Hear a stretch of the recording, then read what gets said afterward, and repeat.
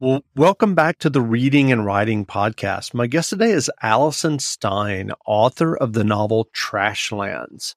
Allison's previous novel, Road Out of Winter, won the 2021 Philip K. Dick Award. Allison, welcome to the podcast. Thank you so much for having me.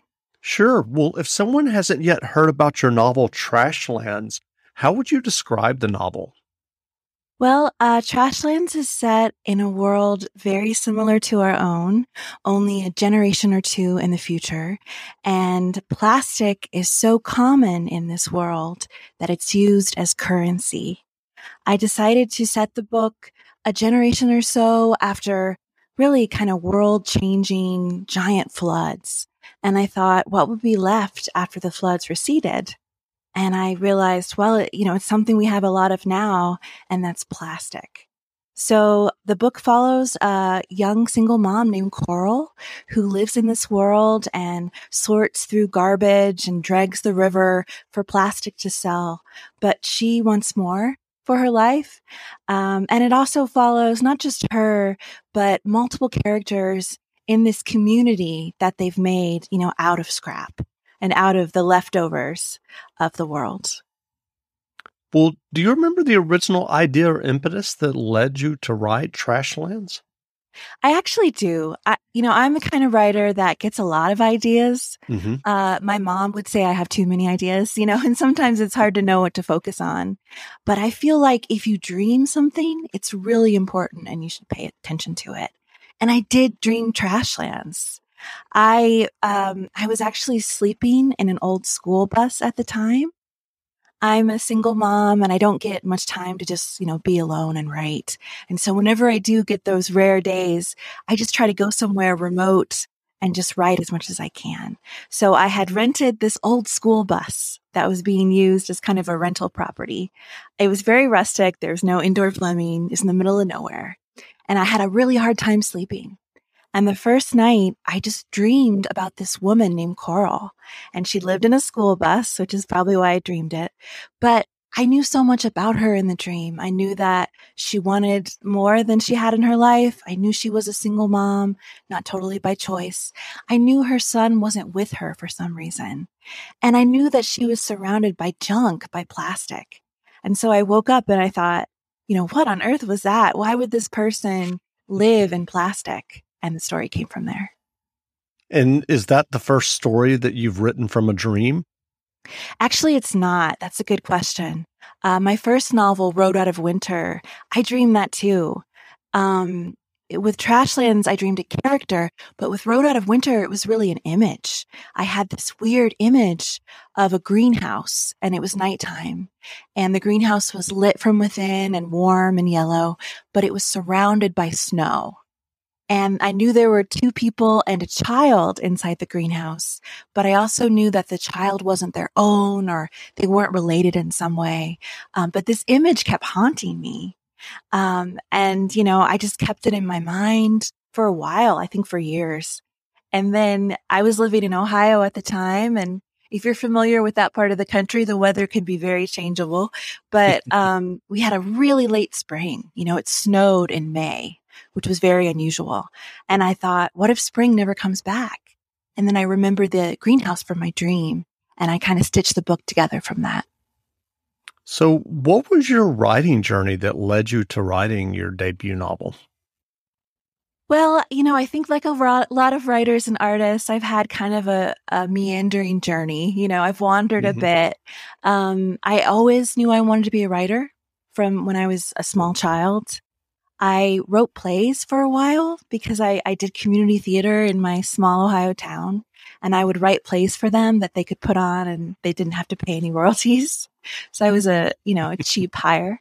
And then when I got to college, I had always written fiction. I'd always been trying to write novels. I always had a notebook, but when I got to college, there weren't any fiction writers on staff and there were only poets, and they really encouraged the poetry thing. So I did the poetry thing for a while and I published a few poetry books, but, always in the back of my mind, I'm trying to write these novels. Road Out of Winter is my first published novel, but it's definitely not my first written one. I think it's like the 7th one that I wrote. and the first 6 are really bad, but it took me a while to realize, you know what? I'm not going to find a fiction teacher. I'm going to have to be my own teacher, and books are going to have to be my teacher. I mean, I've always read novels obsessively. I love reading novels more than anything else. And I just realized that that's what I'm going to have to go on, and I'm going to have to trust myself. And eventually I found the right story, and that was my first novel. And can you talk to us about that process? I mean, have you sat and thought about or analyzed what were the issues for you in those first 6 drafts or first 6 novels that you had written, and how did you kind of teach yourself? Well, I think, as sometimes happens, I had my breakthrough novel because I had given up, because I was like, what do I have to lose? I might as well go for it. And I do think in previous novels that will never get published and are in a drawer, I do think I held myself back. I think I was worried about what people would think. And I think I was worried about being too much, writing with too many images or too passionately, or having, too much thinking in the book or too much violence, and I held myself back from what I really wanted to say. And then with Road Out of Winter, I was just so demoralized and frustrated. I felt like I was never going to get a novel out, that I just decided to go for it, and I wrote the most passionate, intense story, and I didn't held myself back, and I didn't worry about what people would think until later. And then I realized, oh no, people are going to read it. But I think it made a difference. I think you really have to go for it every time. So with your new novel, Trashlands, do you feel like you had to kind of go back to that space of not worrying about what people would think? Definitely. And that is a really hard space. I wrote Trashlands. I think Road Out of Winter had been accepted, but it hadn't come out yet.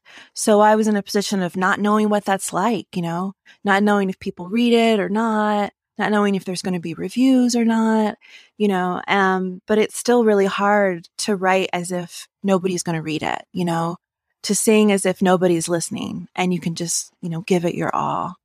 But the thing about Trashlands, which I think is the thing about really worthwhile stories, is that you do lose yourself in them. It may take a while to forget that noise, but eventually if you get into the story and you get into the characters, Trashlands swept me along, and I really fell in love with these characters, and I think of them as friends. And I was very sad when the book was over because I didn't want to leave them. I love this community in a junkyard, this community out of scrap.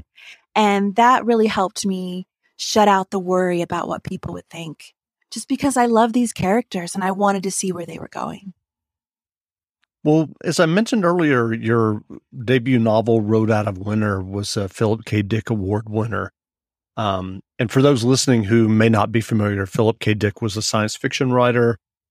His novel was the basis for the movie Blade Runner, and he was the author of many science fiction stories as well as novels. I'm curious for yourself, what's the appeal of science fiction for you as a writer? Well, I didn't really set out to write science fiction. I just set out to tell this story. And hey, it turns out the story is kind of wild, and it's not set in our time, although I think it's certainly set in our world, just kind of tweaked and set in the future.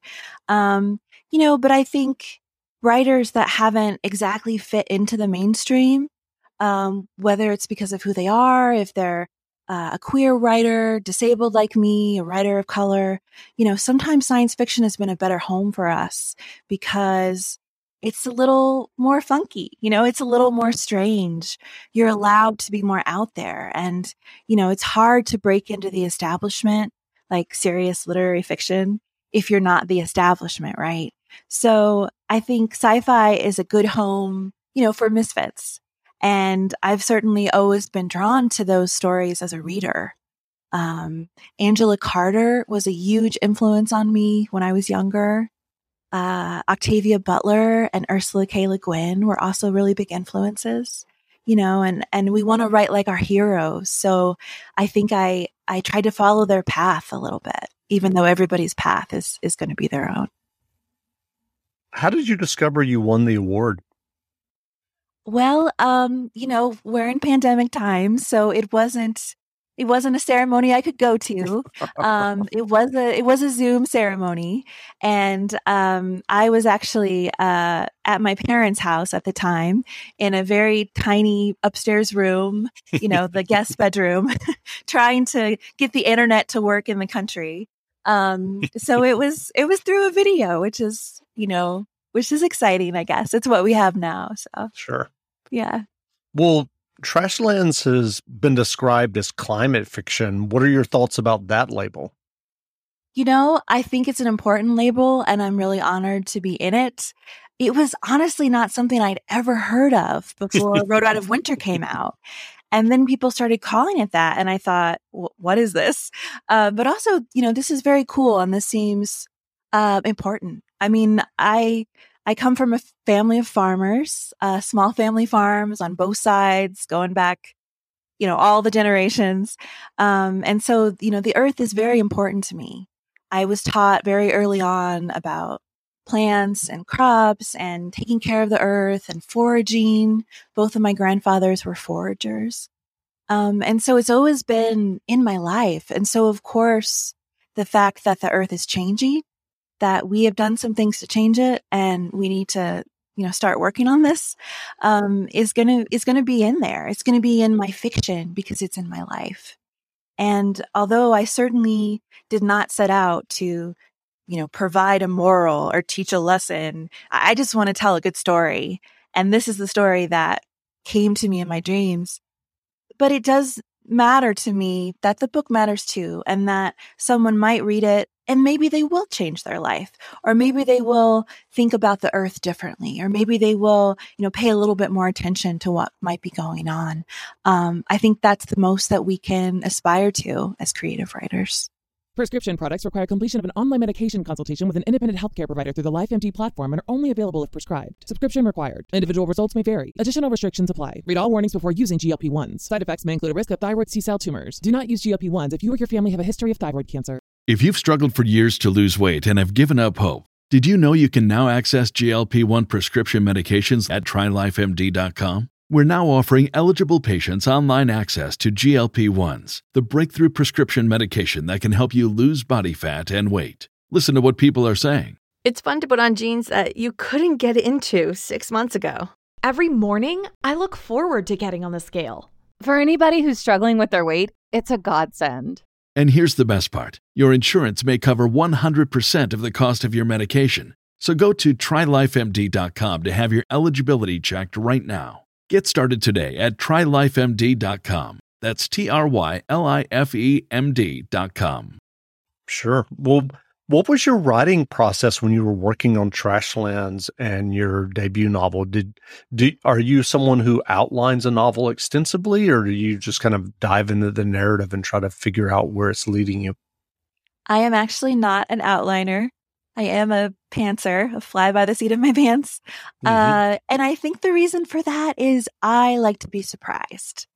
I'm a big horror movie fan. I will watch the most ridiculous B-horror movie.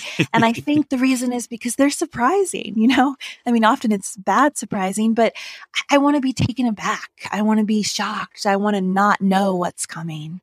And I think I feel that way as a writer too. The hardest part, I think, of writing a novel is finishing the darn thing. And for me, it's hard to finish if I know exactly what's coming. So for me, I wait till I have an idea that I can't forget, like those dreams, or like a character that won't leave me alone, or something that just keeps coming back to me. And then I decide to write. And usually when I get, probably a third of the way through, I think I know where it's going to go. I think I know the ending. And that helps me keep going too. But I really do like surprise. And that means, of course, that my first drafts are very, very messy, especially that first third where I didn't know what was going on and I was telling myself the story.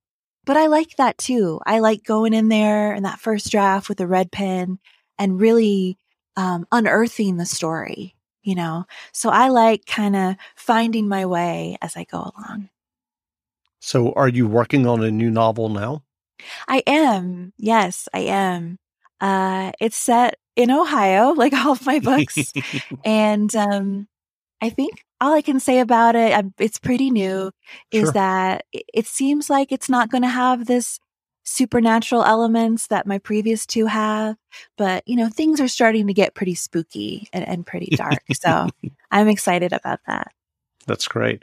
Well, given your experiences with these two novels and getting them published and obviously, writing them and all the revision that went in, what writing advice would you offer for those who are working on your own stories and novels? Well, I do think that the hardest part of any project is finishing it, getting to that finish line at the beginning. We give up on so many projects. We give up on so many novels. And I think it's just because, we want it to be perfect, but being perfect takes time and you're not going to get that in a first draft. When I was getting my PhD, I had a new baby and I was also a single mom, not by choice, just like Coral in my book Trashlands. And my mom said something to me I'll never forget, which is done is better than perfect. So I think when it comes to getting our stories to that first draft, it's very true. Done is better than perfect. Get the story down and then you can work on making it better and getting it out there in the world. But the first thing is, you got to tell yourself that story.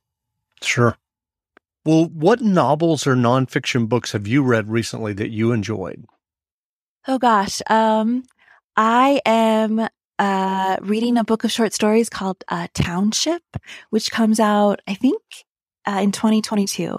It's set in rural Ohio, like where I'm from and where it seems like all my stories are from. I guess we write about what we love. I'm also reading a novel called The Woodwife by Terry Weindling. It's a reissue by Tor, which is pretty interesting because it's set in the West. So the landscape is very different than the landscape of my heart. And so I'm really enjoying that. What else have I been reading? I just finished a thriller called Fan Club by Erin Mayer. I love thriller. I mean, you probably know this because I love horror, but I love scary books. I love books that keep me up late at night. I love turning pages like way past when I'm supposed to go to sleep.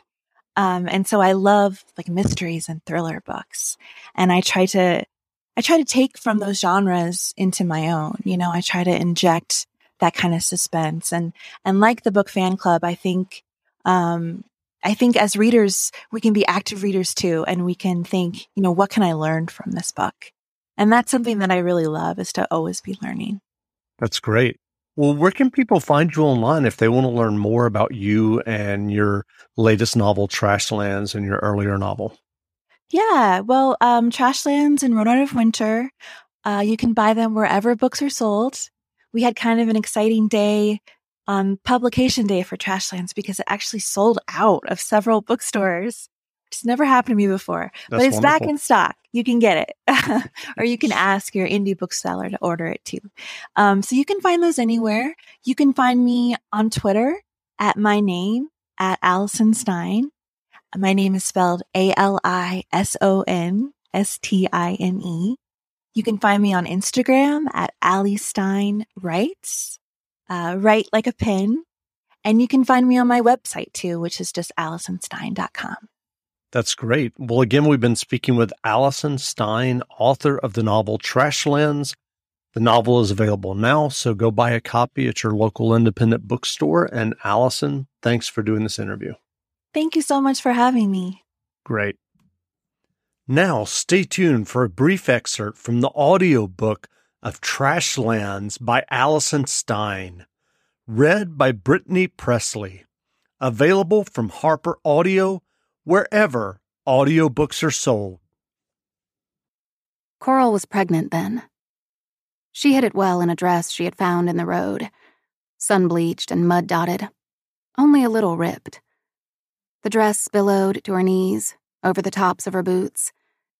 She was named for the wildflower which hadn't been seen since before her birth, and for ocean life, poisoned and gone. It was too dangerous to go to the beach anymore. You never knew when storms might come. Though they were going to get a whale. A boy had come from up north with a rumor. A whale had beached. Far off its course, but everything was off by then. The waterways, the paths to the ocean, its salt. You went where you had to go, where weather and work and family, but mostly weather, took you. The villagers around Lake Erie were carving the creature up, taking all the good meat and fat.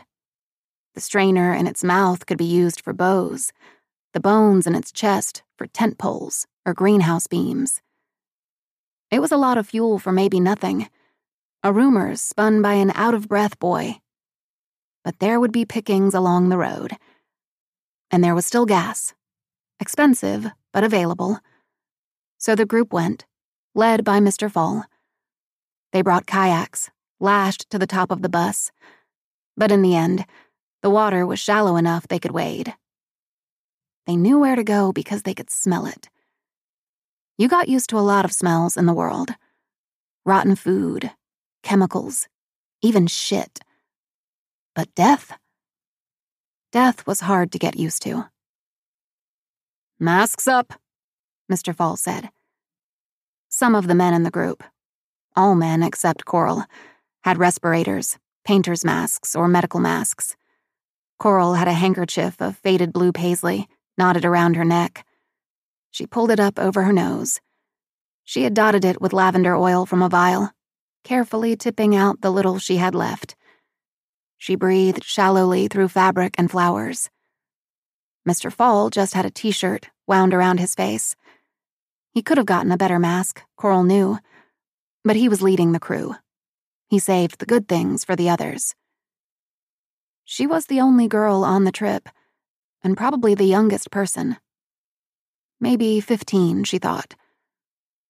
Months ago, she had lain in the ice house with her teacher, a man who would not stay.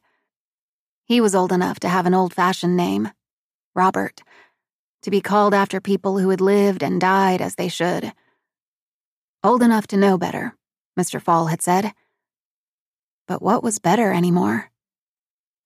Everything was temporary. Robert touched her in the straw, the ice blocks sweltering around them. He let himself want her, or pretend to, for a few hours. She tried not to miss him. His hands that shook at her buttons would shake in a fire or in a swell of floodwater. Or maybe violence had killed him. She remembered it felt cool in the ice house, a relief from the outside where heat beat down. The last of the chillers sputtered out chemicals. The heat stayed trapped in people's shelters like ghosts circling the ceiling. Heat haunted. It would never leave. News would stop for long stretches. The information that reached Scrapalaccia would be written hastily on damp paper, across every scrawled inch. It was always old news. The whale would be picked over by the time they reached it.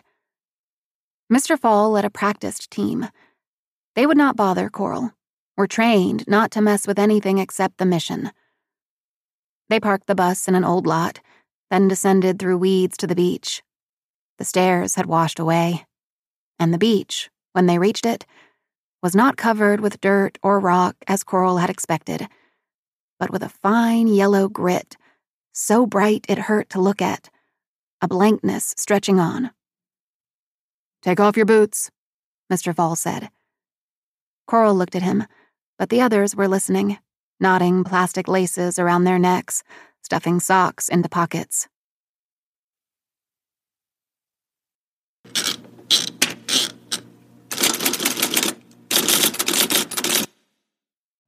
You know how to book flights and hotels. All you're missing is a tool to plan the travel experiences you'll have once you arrive. That's why you need Viator. Book guided tours, activities, excursions, and more in one place to make your trip truly unforgettable. Viator has over 300,000 travel experiences to choose from. Everything from simple tours to extreme adventures and all the niche, interesting stuff in between. So you can plan something that everyone you're traveling with will enjoy. Real traveler reviews give the inside scoop from people who've already been on the experiences you're considering. So you can plan with confidence. Free cancellation helps you plan for the unexpected. And 24/7 customer support means you can travel worry-free. Download the Viator app now and use code Viator10 for 10% off your first booking in the app. Find travel experiences for you. Do more with Viator.